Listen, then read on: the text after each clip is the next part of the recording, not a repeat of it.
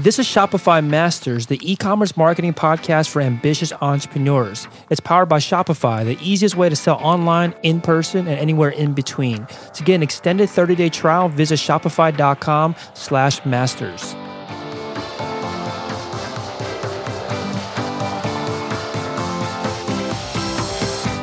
Hey entrepreneurs, my name is Felix and I'm the host of the Shopify Masters podcast.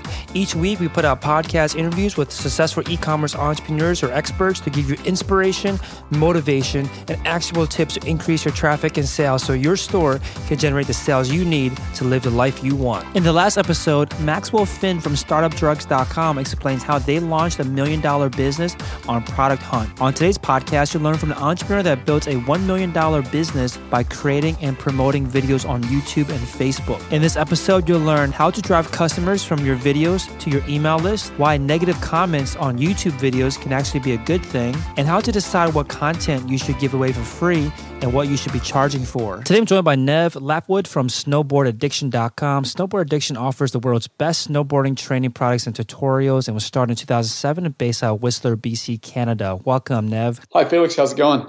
Good. Thanks for coming on. So tell us a little bit more about your story and what are some of the most popular products that you sell? So I grew up in New Zealand, which is why I have this different accent. And snowboarding was my passion when I was growing up. So after I finished school in New Zealand, I basically moved to Canada because I wanted to be able to snowboard more. There I was eventually put into a situation where I had to figure out how to make money to live. And what I decided to do was make a business based around what I knew, which was snowboarding. So we actually started out by just producing videos that would teach people how to snowboard. We would sell them on DVD or you could download them from our website. And from there, over many years and trying different things, we've branched out into selling physical training products that help people to improve their snowboarding year-round. That's amazing that you already had the passion for this and just decided to earn a living by building a business around that passion. I think that's a goal for a lot of entrepreneurs.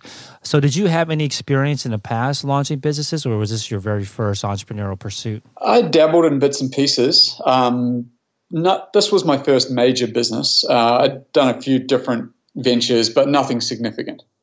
So I would have been about 23 when I started this, so pretty young when I started Snowboard Addiction. Yeah, why do you think that this one was the one that took off and became much bigger than your other attempts? Well, this was the first business that I really took seriously, and I just made it the best in the world for what it provides. So if you want the best online video snowboard instruction or the best snowboard training products, you basically have to come to my website to buy them because nowhere else is as good. So that's one of the reasons that we were successful, is that we listened to what our customers want and we made it really good. Yeah. So when you first launched the business, were you selling online right off the bat, or did you try selling in person at the beginning? Pretty much all online. And then at the start, we were selling a lot more DVDs because that was a very popular format for videos at the time. And it transitioned into obviously digital media content and physical products from there.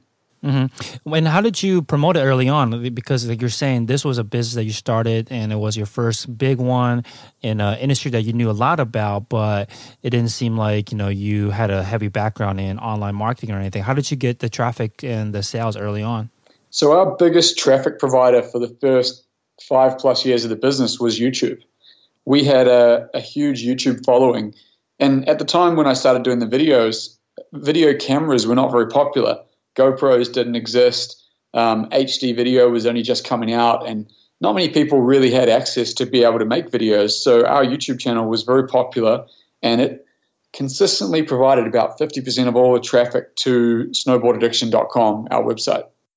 So this YouTube channel, the business was launched in 2007. Was the YouTube channel started around the same time, or did you have a period before that you were creating these videos? Started the exact same time. Oh, wow. So you grew this thing just like step by step with the actual business. So then I guess the question is, how did you grow that following so quickly? What were you doing to gain a following on YouTube in 2007?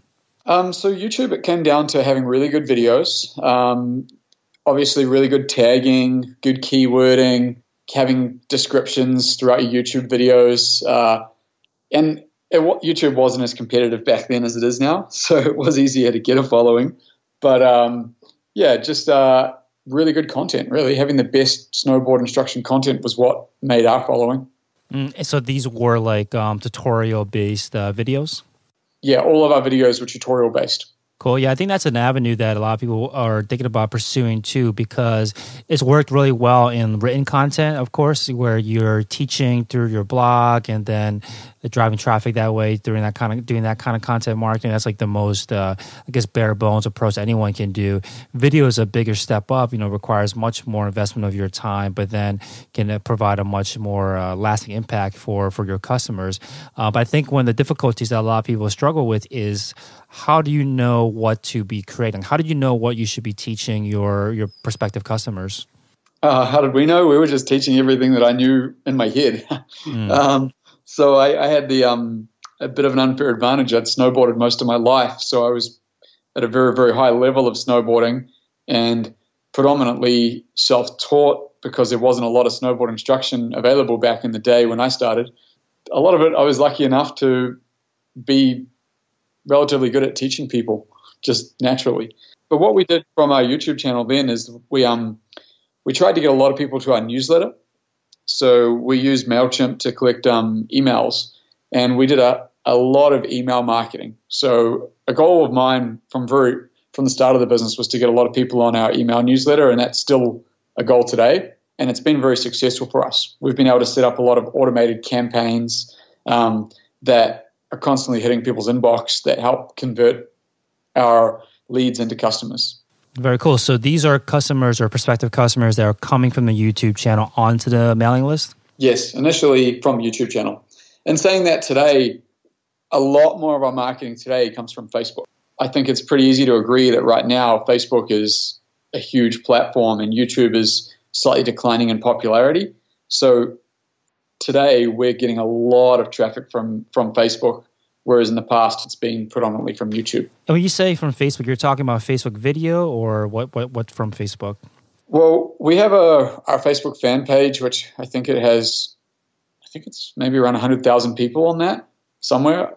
Maybe it's 80,000. But what we also do in addition to that is we do a lot of paid advertising with Facebook. So we'll be putting up videos and we'll be boosting the posts of those videos, and then we're retargeting those videos to basically appear on the newsfeed of anyone who likes snowboarding or who likes similar demographics to snowboarding. And we find that we're able to get a lot of very affordable marketing by using the current Facebook advertising platform. Okay, yeah, let's talk about Facebook in a second. We'll go back to YouTube real quick. So I think, again, YouTube and videos especially, or videos in general, are I guess the direction that a lot of entrepreneurs can go towards if they feel comfortable creating videos, being on camera.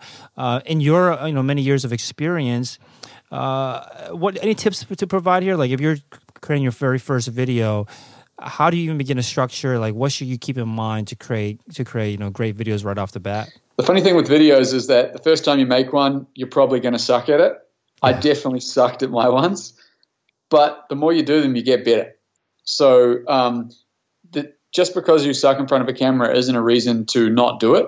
The more you do it, the more clear you're going to get, the better you'll get at presentation, the better you'll get at editing, the easier it'll become. And that definitely, I experienced that with my own business. So tips right off the bat is you don't want them to be too long. These days, the attention span of people is getting shorter. So now we're trying to make all our tutorials 2 to 3 minutes in length, whereas in the past, some of my tutorials were like 15, 20 minutes. 5, 6, 7 years ago, there was a bit of a different mindset. So we're making really short videos, lots of action. So instead of just me talking in front of a camera, we're always having snowboarding or exercises showing the different movements that we're describing rather than me just standing there talking. So the videos are more interesting to watch. Those are a couple of tips that'll probably help out. So for someone that is also teaching, maybe not as in I guess a chaotic environment as like a snowboarding, but let's say they're just sitting down in a studio, sitting down at their desk, and they want to be teaching. Is there a particular format that you follow that you like to kind of go back to make it a very clearly or a very approachable video for beginners or for people that want to learn whatever you're teaching? We don't have a strict format. but we definitely try not to cover too many topics at one time. If you try to cover too much, the video is just hard to follow. So it's better to pick something in particular and explain that aspect in as much detail as you can, because people will really appreciate if you can pull out all the individual points that relate to what you're trying to teach.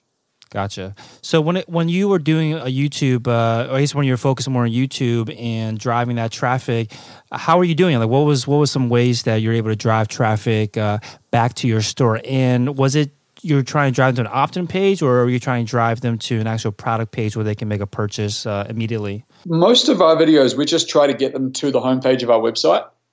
On our homepage of a website, we have an opt-in page. So we use an application called SumoMe, which basically makes like a landing page to collect emails. And if you've been to our website anytime in the last 30 days, it won't show you that. But if you're coming back and you've never been in the last 30 days, you'll see that landing page, and that's designed to collect emails. We don't try to push people directly to a purchase straight away, because if we can get them on our newsletter, they're going to get enough exposure that eventually they'll hopefully purchase anyway. So that's more of the strategy that we take. Makes sense. And are you just posting a link to your homepage in the description of the video? Or are you putting at the end of the video itself? Like, what are some good places to get some of that exposure for a link, I guess, back to your homepage? So with YouTube in the description, the first thing we ever do is put a link right at the top of the description. Then we also have this thing on YouTube called a card, which basically is in the top right-hand corner of your video, which if they open that information, it tells you about us, and there's a link to our website there. We sometimes also make links with what's called annotations, which is little snippets of information that can pop up over top of your videos. So you can say like, hey, for more information on this, go to our website, snowboardaddiction.com. So you can put your website there. We've also used the strategy that a lot of people use on YouTube at the end of the video, where you put up a little video that says, hey, subscribe to our channel and you can find out a lot more at snowboardaddiction.com, which is our website. So like a little 10-second sub video put on the end of the YouTube videos. Gotcha. And I'm not sure how, prevalent this is when it comes to tutorial videos like this, but, one of the, biggest knocks on YouTube is the comment section, right? It's just sometimes very atrocious, where people are just hurling insults and everything back and forth. Did you ever experience any of this kind of negativity with your YouTube videos? And if you did, how do you usually handle those situations? The funny thing is, I like the bad publicity, because all publicity really is good publicity. Mm-hmm. If people put up a bunch of crazy comments that are pretty rude, it gets people talking. It gets more comments. It gets more replies. It gets more reactions. And that's great. That's fantastic for marketing, because it can eventually just send more people to your website.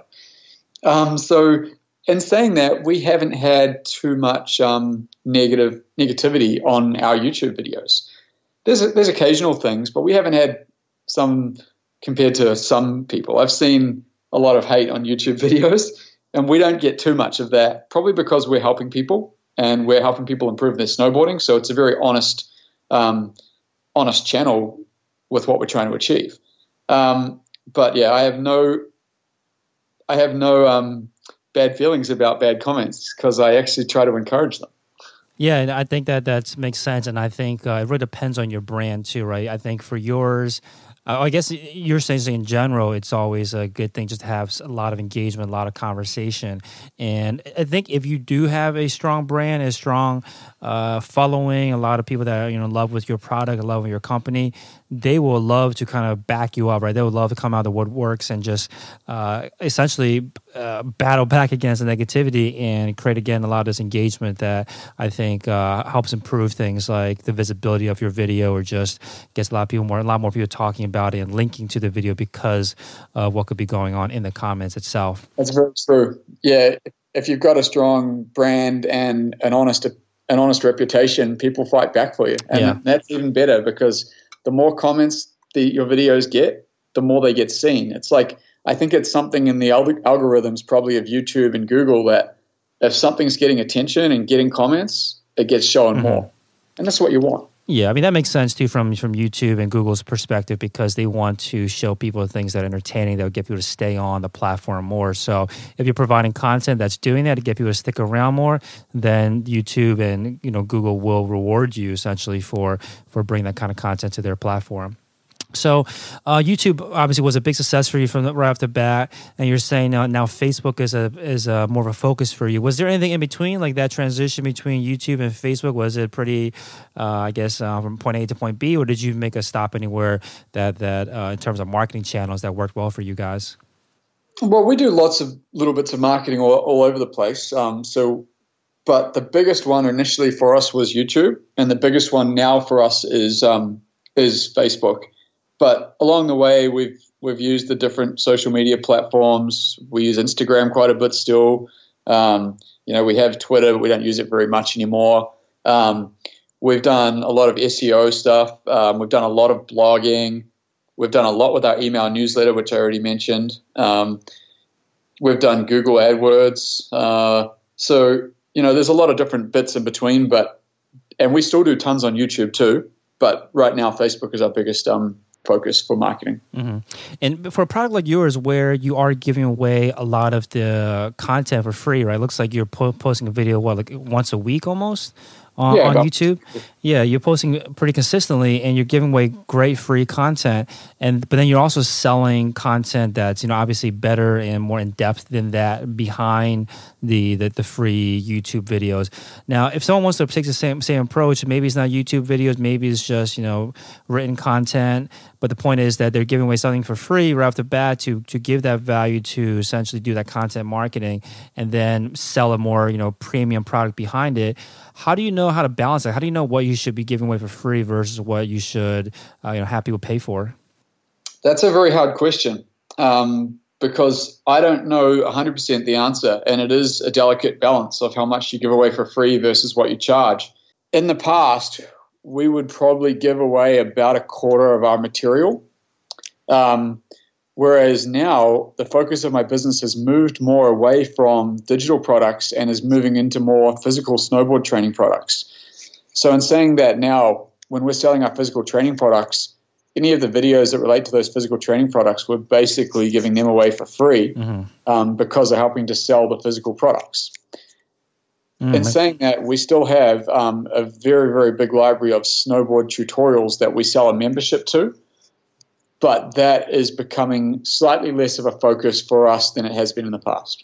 Okay, it makes sense. I think this is another avenue that a lot of entrepreneurs want to go down, especially newer entrepreneurs that don't want to take the risk of having physical inventory, is to sell digital products. I think one of the concerns that entrepreneurs have is on piracy, right? They're worried that because their product is digital, once it gets out there once, anybody can just kind of spread it and then they, lose that market. Was that ever a concern for you? Did it ever happen to get to that point? We had some piracy. We had more piracy 4 or 5 years ago when I feel like downloading was more of a thing. They had, when there was a lot of torrenting going on and things like Pirate Bay. But these days, we're putting out so much video content that it's extremely hard for kind of torrent companies to keep up with what we're doing anyway. So, and I definitely have not focused much the last couple of years on protecting stuff from piracy. It hasn't seemed to have had a big impact on what we do. If people, I really wouldn't worry too much about piracy. If people want to try to pirate your stuff, they're going to do it anyway, and it shouldn't affect whether you're in business or not. There's enough people out there willing to buy it if what you do is good enough. Yeah, and then there's also the argument that the people that are pirating it, I can't say it's 100%, but a good majority of them would never buy from you anyway, just because they're not a buyer, right? They're out there looking for free things a lot of times. And you mentioned that this was you had a lot of videos behind like a membership program, which again is a great business model to have if you can execute on it and have an actual large membership, a member base to sell to. So tell us a little more about this. I know you said it's not much of a focus for you today, but what was the plan in setting this up, and how were you able to grow that membership? So what we realized is that we made these really good instructional snowboard videos, but we kept making them every year. So we figured, well, why not put people on a membership so they can keep getting all the new stuff? And for a long time, I think my membership must have been running for 7 or 8 years now. We had a lot of people paying for the new videos, and that was really cool. But in saying that, now we're getting a lot more growth in the company from the physical products we're doing, whereas the membership is more kind of staying, I'd say, more or less stagnant. You know, we get new members all the time, but we get old members dropping off. And I think the reason we get old members dropping off is because there's a little bit of a reluctancy to pay for digital content these days. It's so much media out there for free that people don't feel like they have to pay for it. Whereas with a physical product, you can't really download a physical product, so people are more willing to part with their money for physical products. So you were selling this membership program right off the bat, or was it like something that you decided to add on, or not off the bat, but were you selling it directly to new customers, or were you trying to upsell previous customers to this membership program? Yeah, we've been selling it directly to new customers for a long time, and it would rebuild them once a year. It was a great way to be able to get recurring revenue from our customers for sure. And we've still got lots of long-time customers who've been on the membership for years. Yeah. Do you find that the marketing and the promotion behind a membership program to be different than just selling one-off digital products? And like, has that changed the way you market to your customers? I don't think it's really changed how we market to our customers. How we market to our customers is by basically promoting the world's best snowboard instruction videos, getting people out to our website, trying to get them on the newsletter, and then trying to get them to convert to purchase either memberships or physical training products. Gotcha. So we try to streamline it so it's very similar marketing no matter which product we're trying to push. Yeah, the last thing you want to do is to have a different marketing plan for every single product that you put out. That's not scalable at all. It'll make a lot of work. Yeah. So like you were saying earlier, you made this transition into physical products. And it's obviously, a big difference, right, between creating your own product and versus creating digital product where the distribution is already there. It's pretty much well laid out already. A lot of it you can essentially outsource. But when you're creating a brand new product, and was this a product that you had invented as well? More or less. So how I came across my first physical product was there was a company in the States that was producing a snowboard balance training product, and they asked me if I would like to review the product. And then I basically told the guy that I like the idea of it and I'd prefer to rebrand it and sell it on my website. Mm-hmm. And he agreed to that. So that was our first physical product, which was the balance bar. And since then, it got to the point where we were selling so much more of the balance bar than he was that we actually just acquired his company. Wow. Well, I mean, he basically shut his company down and we purchased the molds of the product from him so that we could keep producing. And that was the first product. And then once we had kind of started selling the first training product, we realized, well, why don't we sell these other training products? So there was other tramp boards out there in the market, and the one that we sell is just quite a lot better than the current tramp boards that are available from other places.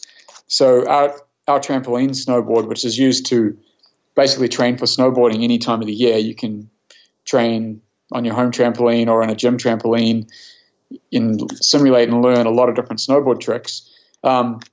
It's based on the real construction of a snowboard with a proper wood core and fiberglass. So it actually bends and flexes and feels like a snowboard, but has a foam bottom, which makes it very safe for trampoline use or safe for even use inside your living room at home. Yeah, I'm interested in this rebranding deal that you did right off the bat, or one of your very first physical products. What does a branding deal like that look like? Because I think it sounds like it's. Does it make sense for anybody to get into, to take an existing, a product and then white label it and then place your own brand on top of it, or is it something that's you find only possible once you have a following already? It's definitely a lot easier once you have a following. In saying that, there's no reason why you can't go and rebrand someone else's product and make a following. Making the following could potentially be more work, mm-hmm. because you've got to get people interested to buy the product, right? In our case, we already had the strong following of snowboard customers, and we rebranded a snowboard balance product with Snowboard Addiction branding, and we already had a market for it. So it was somewhat easy for us to sell that product, and it made it easy for us to get into the the business of a physical product because we didn't really have to have any large investment. We just had a product ready to go with a commission structure from the owner of that business. Yeah, I was going to ask, when you don't give the specific details of your deal, but when someone wants to take this approach of working out a rebranding deal with a manufacturer, what terms should they be or should they be mindful of? What's important to pay attention to when you put together a contract like this? If you feel like you can trust the person, that's good. I never had any actual physical contract.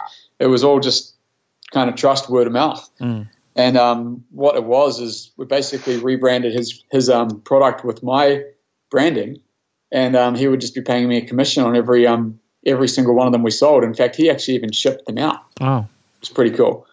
That was at that point, and then eventually when he stopped running his business, we purchased the molds from his company, and now we actually work with his previous manufacturers, produce it all ourselves, warehouse it, and ship it ourselves. And as a result, we make a much better margin on it now than what we were making to start with. Very cool. Yeah, so let's get back to Facebook. Like you're saying, that's the biggest channel for you now. And also want to talk about email automation after that. But first with Facebook, can you explain again, what are you doing necessarily on Facebook? Are you just running ads or are you promoting content? Cool. So I'll answer the questions the best I can, but one of my employees does all the Facebook work for me. So he'll know answers better than me. But what we do on our Facebook page is we're constantly putting up our content, whether it's snowboard tutorials or photos of what we're doing or, new product photos or just something that's interesting in the snowboard world. And then what we're quite often doing is boosting those posts, which is a very easy thing to do on Facebook. You just basically choose an amount you're willing to boost, and it will circulate that post to a lot more people who might be interested in it. Specifically for us, it's snowboarding. When you make your own Facebook account, you basically have certain things that you're interested in, and if you're interested in snowboarding, you're probably going to get a lot of our posts. And then from there, we're basically doing pay-per-click marketing, which is very similar to what Google AdWords has been doing for a long time, is we're basically paying for people to see our content, whether that's a video. It's predominantly videos. And the cool thing with the Facebook advertising platform right now, it's in 2016, is it's very, very affordable to get a lot of views for a minimal price.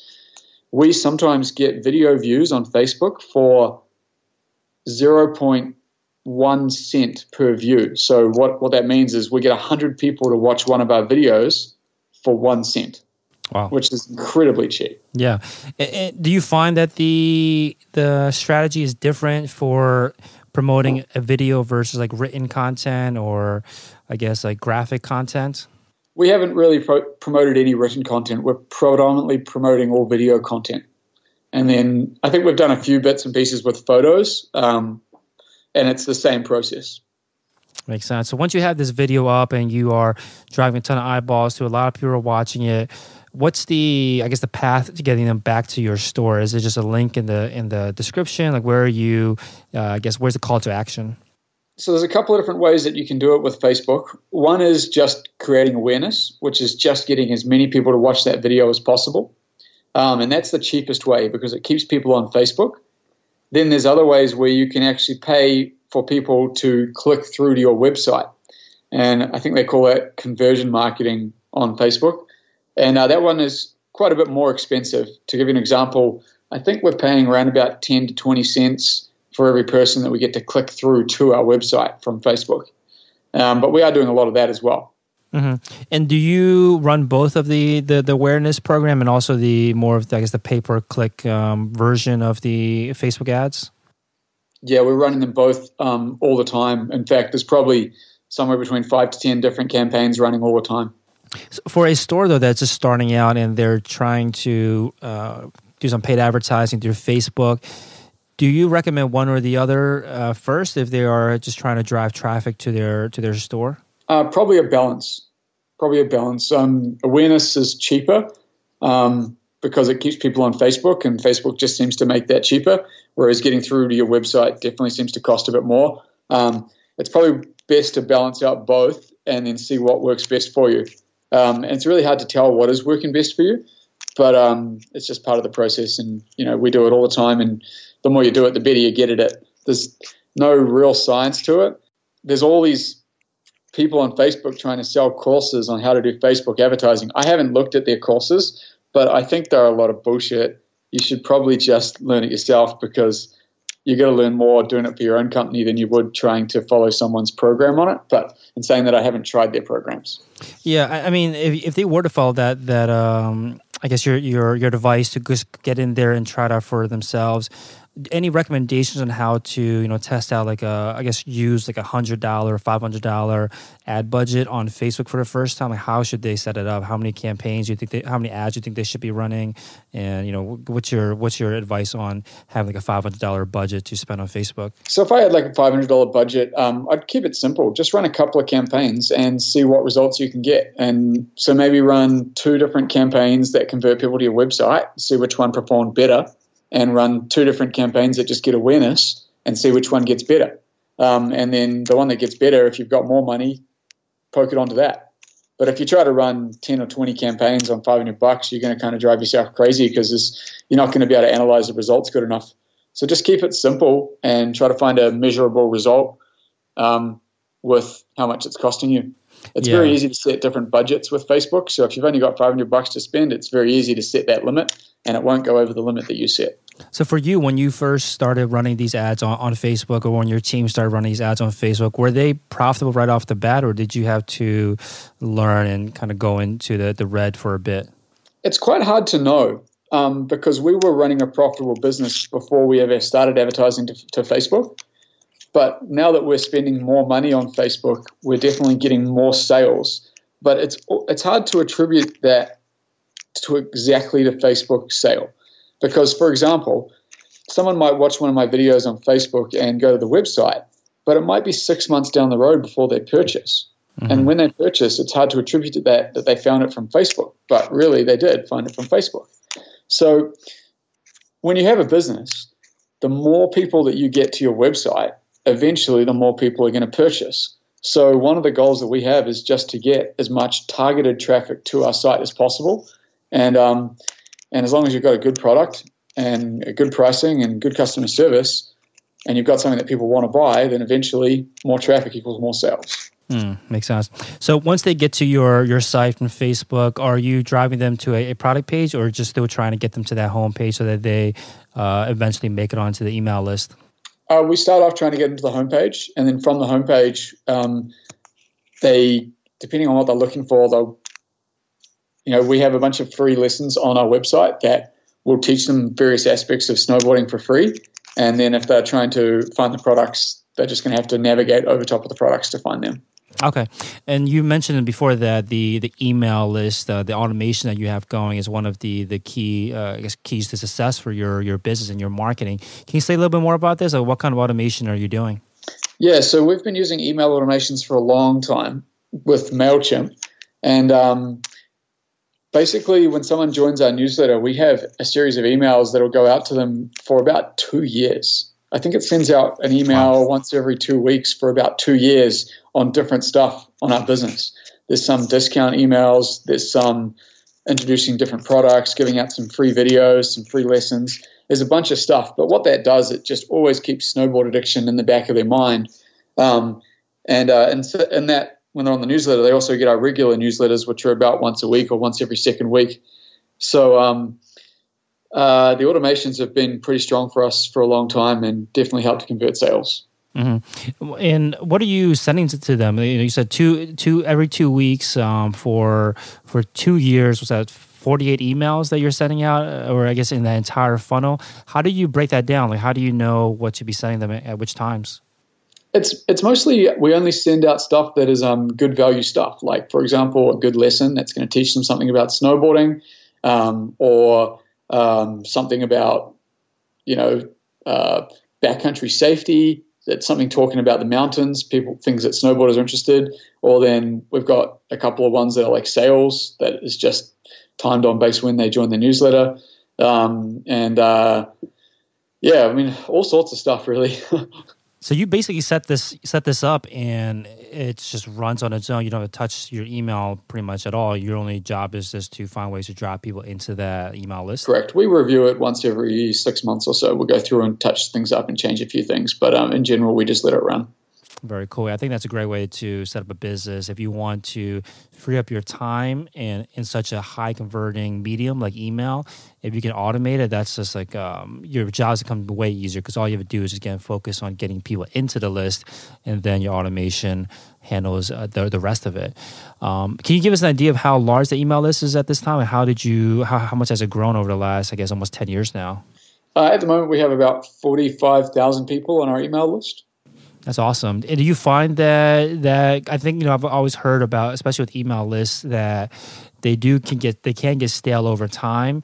Do you find that happening? Like how soon do you have, I guess, how much time do you have to convert somebody before they become a stale lead? Well, I don't know the answer to that question, but we definitely every now and then will go through the email lists and clean it up. So if people haven't opened an email in a couple of years, we delete them off the list type thing. Because there's no point in having 100,000 people on your email list if they're not opening your emails. Makes sense. So one thing that I noticed that when I went to your site, and because you just give an idea of the date, it's November 19th today when we're doing this call. So before Black Friday, and I see an opt-in that says, would you like access to our Black Friday deals? And clicking on that gets me into the opt-in page. Do you guys change this up depending on the time of year or what you're trying to do in terms of how to entice people, incentivize people to join that list? Yes, we do. We change it up every now and then. The guys right now in my office have basically got a bunch of specials going on for Black Friday, especially for people on the newsletter, but then also for the public on Black Friday. But the newsletter subscribers get a little bit of early access to the Black Friday specials. Cool. One thing that you mentioned in the pre-interview questionnaire, I guess, was that you want to make sure that people or entrepreneurs keep on top of their accounting to always make sure to keep the revenue higher than expenses. So obviously it sounds very, straightforward, but also a very big challenge for a lot of entrepreneurs. I think one of the big issues is how to keep track of all that, how to manage all of that. Do you have a system in place to help you keep track of all the revenue and expenses that are coming in and out of the company? Yeah, we got lots of systems for accounting. In fact, we have lots of systems for the business in general. Everything we try to do for the entire business, we basically try to write a manual around it, which says who's doing it, why are we doing it, when are we doing it, how often are we doing it, etc. So with accounting, we have that. I do a lot of the bookkeeping for the business myself, just because I really like to keep on top of the accounting. So other than our actual accounting manual, we're using an accounting program called Xero, which is spelled Xero, and we moved to that accounting program just over a year ago, and it's really been awesome. It's been a hell of a lot better than the previous accounting program we used. It's much easier for us to keep on track of our revenue and expenses, especially because my business, we sell predominantly in US dollars, but we're based in Canada. So we're constantly dealing in two currencies, which makes it a little bit more complicated. But with my new accounting program, it's been a lot easier to deal with multi-currency and also inventory. Now that we're selling physical products, there's a lot more accounting for inventory. How much are you spending in inventory? Forecasting how much you're going to need. How much are you holding? How much are you selling? And we've set up systems that have helped us be able to maintain and control that aspect of the business. Yeah, I think one of the struggles too is identifying what expenses are actually necessary versus just nice to have. How do you make sure that you're investing in the business appropriately? Because you do need to spend money to make some money, but how do you know what you should actually be spending your money on? We try to keep it super lean. We don't really spend money on anything unless we have to. I'm pretty. I guess I'm a little bit frugal with how we spend money. So we won't go and add a bunch of different software if we don't need it. But if it's something that we're going to use and it's going to help the business, then we'll definitely add it. And based on your experience, in almost 10 years in business and probably seeing and talking to other entrepreneurs, do you notice any common mistakes that other entrepreneurs make with their accounting or with their spending? I think a lot of people try to avoid their accounting or hand it off to other people. But in saying that, I think it's very important to understand how it works and be on top of it yourself, because it really helps you make a lot better decisions for your business. if you understand it. And, if you're handing off all your accounting to a bookkeeper or an accountant, how much are you meeting with them to keep on track of it? Like, are they keeping you up to date with where you're at? Because the money that's sitting in your bank is not always the money that you're making. You could be a lot more profitable than your bank's showing, or you could be a lot less profitable than what your bank's showing. And I'm sure all this accounting and all this careful attention to revenue expenses helped a lot because you made an appearance on Dragon's Den. So I'm assuming that they wanted to know a lot about these details as well. Tell us about your experience on there. Like, maybe start off with what you were looking for when you first came onto the show. So when we went on the show, we went in with trying to get $100,000 for 10% of the business. And we did get several offers from the Dragons, and we ended up doing a deal on TV with Michelle Romano for $100,000 for 15% of the business. And saying that, in real life, we decided not to go through with the deal. It didn't work out in the due diligence period between the two of us, and it didn't work out to be an investment worth doing for either of us. But in saying that, we got great publicity from being on the show, and it was a cool experience as well.